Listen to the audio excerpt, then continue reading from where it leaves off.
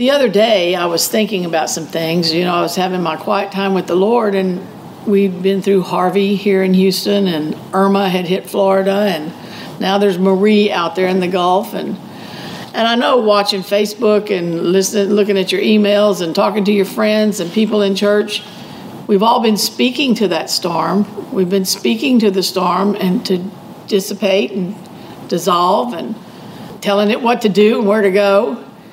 And yet, to me, I said, Lord, we don't seem to be very effective. I know the church has the authority, and the church seems to be expressing her authority, but we don't seem to be very effective. And I was just questioning why. I think it's important to ask the Lord why when it appears to be a failure.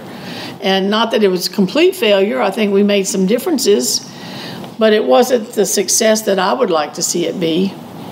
And he quickened me and reminded me about the time when I was praying for someone in my life, an important person in my life. And I was praying one way.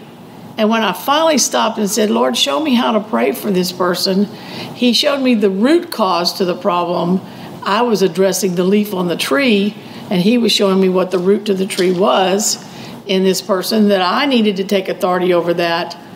We have authority over the devil as the church in the earth, and not expect God to do it. And so that changed everything when I was praying for that person, and I started addressing the root to the tree and not just the leaf on the tree. And he reminded me of that, and he said, that's the same thing here.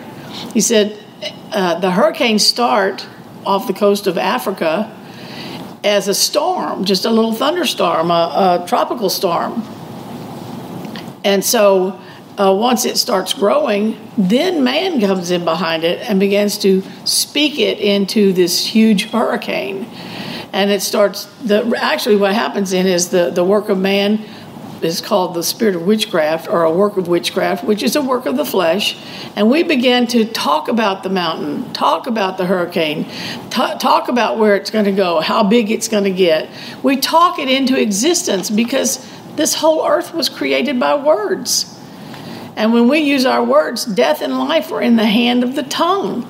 So in thinking that we're doing well and doing right, we're actually doing wrong.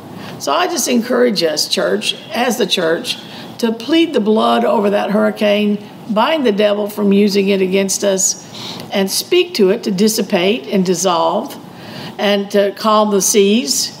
But then you have to let it, you have to stop the spirit of witchcraft. So we'll take authority over the spirit of witchcraft and start speaking into existence what we want it to be and not what we are afraid it's going to be. Amen?